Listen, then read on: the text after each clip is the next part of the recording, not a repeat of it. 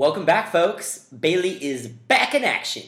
This is the first episode of 2019 of Real Talk Podcast with myself, Bailey Arredondo. It's been a few weeks off the books just with holiday vacations, traveling back to California, a few grad school applications out the door, but I am back and on the mic, excited to be here. I finally got this Real Talk Podcast out on iTunes, which was a huge step for me. Just starting out, I wasn't really too sure where I wanted to go with this podcast. Wanted to start on SoundCloud, get a few episodes out there, hear some feedback, and so far so good. So decided to keep it rolling, get it on a new platform in this new year, and bring you guys and the public some more real talk. And if you're viewing this on iTunes, which is pretty cool, you can hit a subscribe button to get notifications for every time I post. I'm hoping to be better this year and hoping to stick to that 2 to 3 podcasts per week. But yeah, you can hit the subscribe button so you can see when I post new content. And also there's a little review section where you can write and leave a review. These are just helpful for me just to know what I'm improving on. Like I said, this is kind of like my first big kind of shot at a podcast. And I know I'm not the best, but just want to keep improving and love feedback, good or bad. I'm willing to improve and wanting to improve. And want to hear what your guys' thoughts and concerns and critique is. So keep that option open just in case you hear a topic that you specifically like or hear a topic that is maybe a little too far-fetched or a little too out there. Like I said, I want to hear your guys' thoughts. You guys are the public. You guys are my viewers. So I want to give you guys what you guys want to hear. But as you know, it's got to be all real talk. So let's kick things off. Let's talk a little Australian Open. So for all you tennis gurus out there, tennis fans, I am one of the biggest tennis fanatics you'll find. I love what the game has to offer. It's a sport where it tests you physically, but also mentally. And I like that, you know. In other sports like football and basketball, the bigger, better athletes usually stand out, usually prevail. They win championships. They're more dominant in scoring. They're more dominant in putting points on the board. Shaq was nearly unguardable down low in the paint because he was just bigger and more versatile than anyone down there. And for those who keep up with college hoops and the freshman phenom Zion Williamson, I mean, he's a freshman in college and he's 6'7" and 284 pounds. I mean, I'm sorry, but I'm not sure if there's anyone in college basketball that could disrupt him getting to where he wants to on the floor. I mean, he's that quick, that versatile, and is that much of a bigger and better athlete than them. It's just the truth. But in tennis, there's finesse. There's stroke. There's this kind of rhythm on the court. And we're talking about singles here. You're talking about yourself versus one other guy and a net in between you. There's no teammates. There's no talking to your coach about halftime plays, drawing up plays out of timeouts.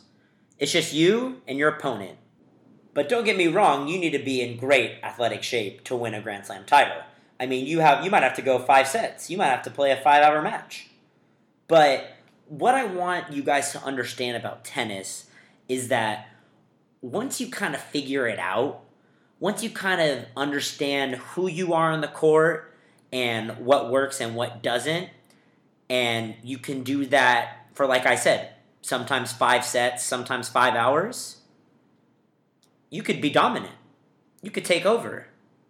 Since 2004, 3 years before the first iPhone was ever released, there have been 61 Grand Slam title winners. Australian Open, French Open, Wimbledon, US Open. There's been 61 winners. 51 of them? 51 of those 61 winners has either been Roger Federer, Rafael Nadal, or Novak Djokovic. 51 of 61. Let that sink in. 51 of 61. Now, before we talk about this year's Australian Open and kind of break it down on what happened, let me tell you why I think Roger Federer, Rafael Nadal, and Novak Djokovic have won 51 of 61 past Grand Slam titles since 2004. First things first, Federer's the GOAT. He's the GOAT, he's the GOAT, he's the GOAT. I've never seen a more poised,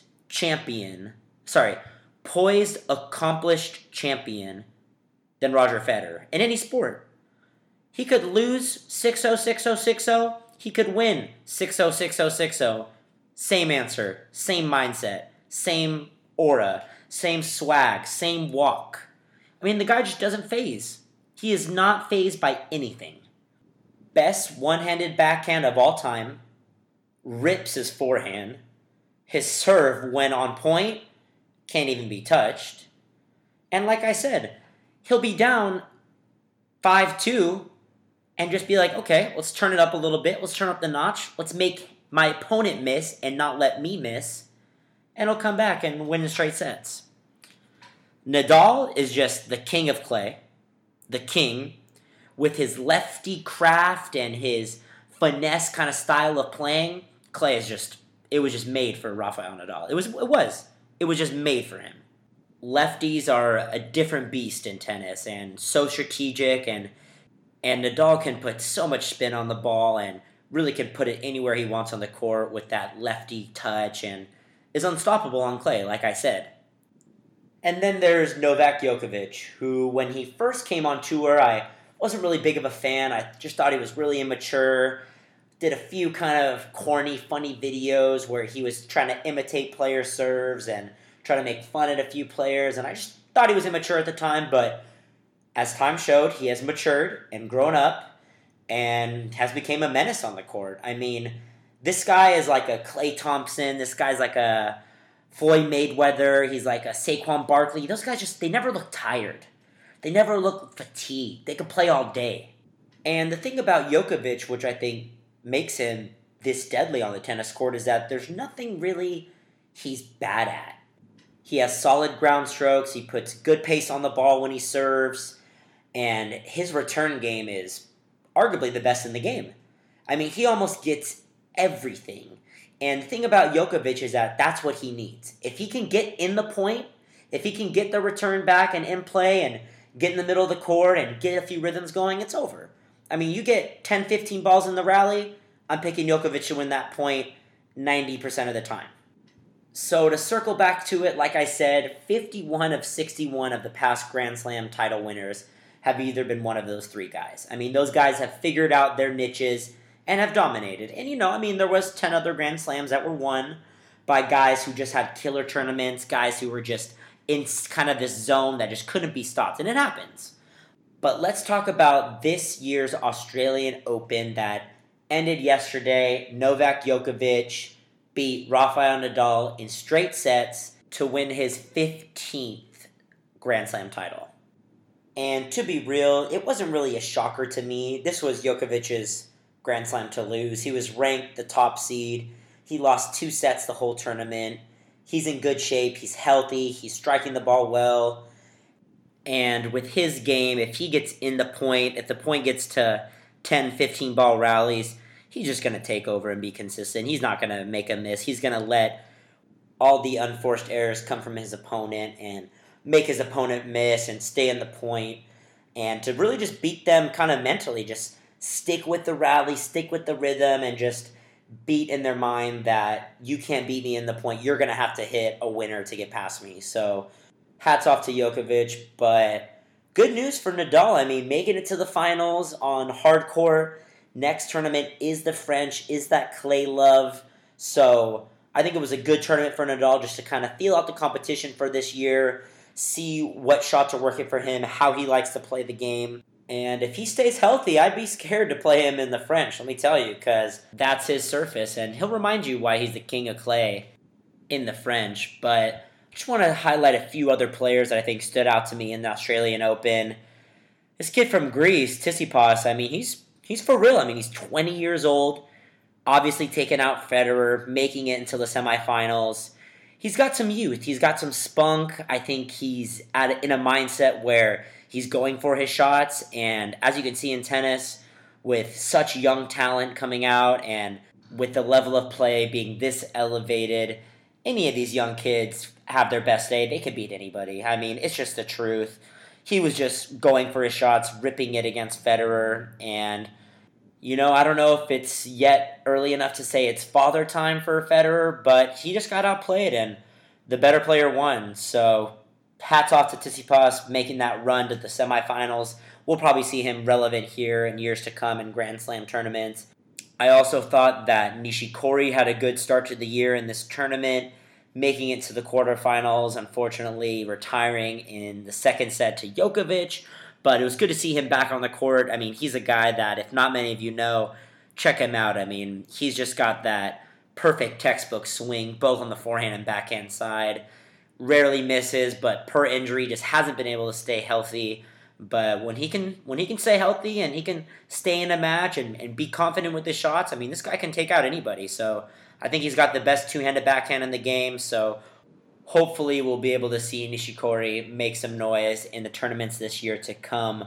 But looking forward to the French Open. Like I said earlier, Nadal, he's a king of clay, has won 7 of the last 9 French Open titles.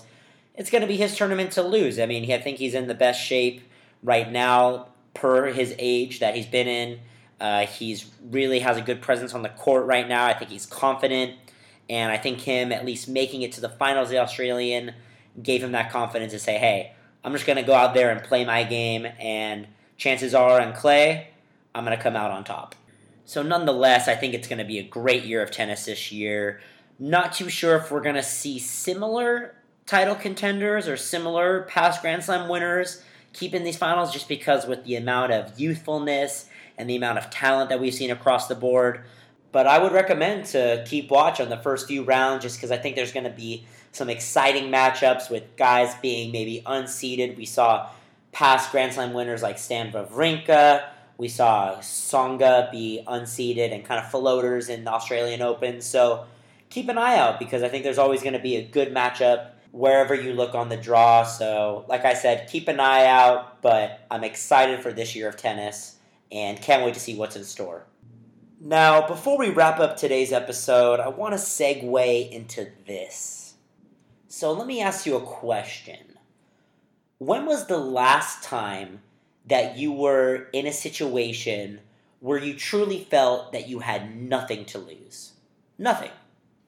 I'm talking about those situations where you have that one relative maybe driving through town and they call you up and say, hey, Bailey, you want to come down, maybe get some dinner with me tonight? I'm driving through, love to see you. It's been so long. And you're thinking on the other end of the phone, I mean, this is my relative, right? I mean, it's been what? How many years? And it's, yeah, sure, I'll go there. And you're thinking, okay, it's free dinner, free eats, good company. I mean, what's there to lose, right? Or maybe another situation where your buddies are trying to go golfing and invite you to golf, and you haven't even picked up a golf club in 4 or 5 years, and you're thinking, whew, I am not going to go out there and embarrass myself. But I mean, hey, what's there to lose? I mean, I'm going to go out there. Everyone kind of stinks a little bit at golf, right? Everyone, even Tiger hits it in the water from time to time. So you're thinking, you know what? I'll just go and, I'll spend time with those friends that I haven't seen in a while. Maybe hit a few good shots. At least I'm outside doing something active. Like I said, what's there to lose? So with that being said, this brings me to this. I think there is a serious power to having nothing to lose, especially in sports. Now, it might not always translate into winning, but what I mean by a power in having nothing to lose is a mindset. It's having that mindset that you're just going out there with nothing to lose. And this thought really didn't hit me until I was fully covering the TCU women's basketball team this year. And I don't know, it's something about the way that they carry themselves as a team. Now, I'm not saying their team motto is, what's there to lose? It's not. Trust me, I mean, these girls want to win. They are driven to win. I mean, they want to be the best women's college basketball team in the country, as they should.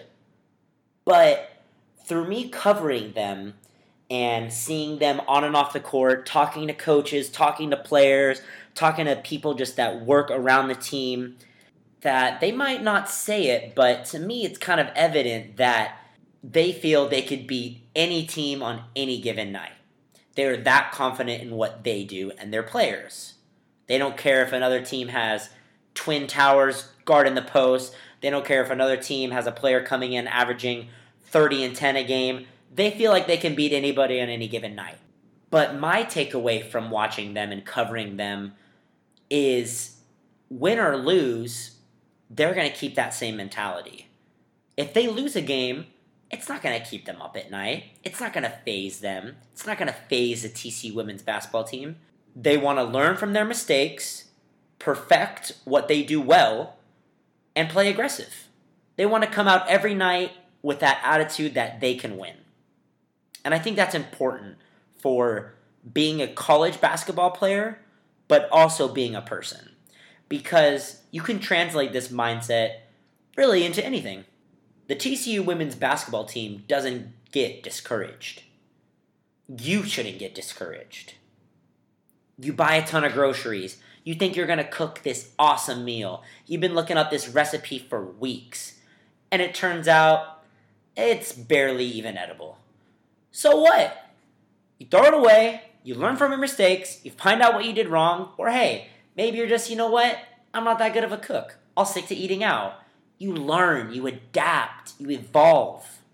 Or even in a business meeting, in like an entrepreneurial type business meeting where you pitch an idea and you've been working on this speech for weeks on weeks and just love what you're about to just say to everyone in the room. And after your speech is over, there's crickets. There's no interest. Wait, did he actually really just say that? So what? You live and you learn. It might have been a better idea in your head. You just keep moving forward. You learn from your mistakes, like I said. And that's something that the TCU women's basketball team has really kind of showed me as an observer. Now, I want to reiterate myself that this TCU women's basketball team, they're not okay with losing. They're not okay with getting blown out by 40. But they understand it happens. They understand it's a game where anything can happen. But they are focused on themselves. And they believe that if every player on that roster believes in that feeling of we can win on any given night, then the sky's the limit for them. Now, of course, when it gets into postseason play and the Big 12 tournament and single elimination, games are going to matter because it can end your season. And for seniors, that could be your last time ever stepping foot on a basketball court as a player. You don't know. And to be honest, that's a whole nother topic, a whole nother conversation, because those type of games, I believe, true star players perform. Big-time players play big in big-time moments. But I just want you as a listener just to think about this for a second, that if you just had this essence of, I got nothing to lose. We go out, we play Baylor, we got nothing to lose. If we lose, we lost. We get in the gym tomorrow, we come to practice this week, and we work hard. We make sure that what happened that night that we lost won't happen again. Now it's sports, so evidently it will. But that mindset can just translate into just personal growth and could lead to just a free style of play. Just go out on the basketball court and ball. Just do what you gotta do, just ball. So like I said, it's not laziness, it's not being okay with losing. It's being mature enough to understand that losing happens, but with losing comes growth, comes opportunities to improve yourself, to be better on and off the court. So that's it for today's episode. I just wanted to highlight a few things that have happened in the past few weeks with the Australian Open, with me covering TCU women's basketball, and just kind of kick off the new year right with Real Talk being on iTunes. To kind of emphasize what I was talking about earlier, I'm nonetheless excited to be back on the mic. I want to bring you guys at least 2 to 3 podcasts a week. Would love to hear your feedback because I'm trying to improve myself as a podcaster and trying to improve myself with being more free-spirited with what I say on the mic, being more comfortable, and with all that kind of comes with more time and more repetition and experience. So it's a journey, baby, but you all know it. This is Real Talk.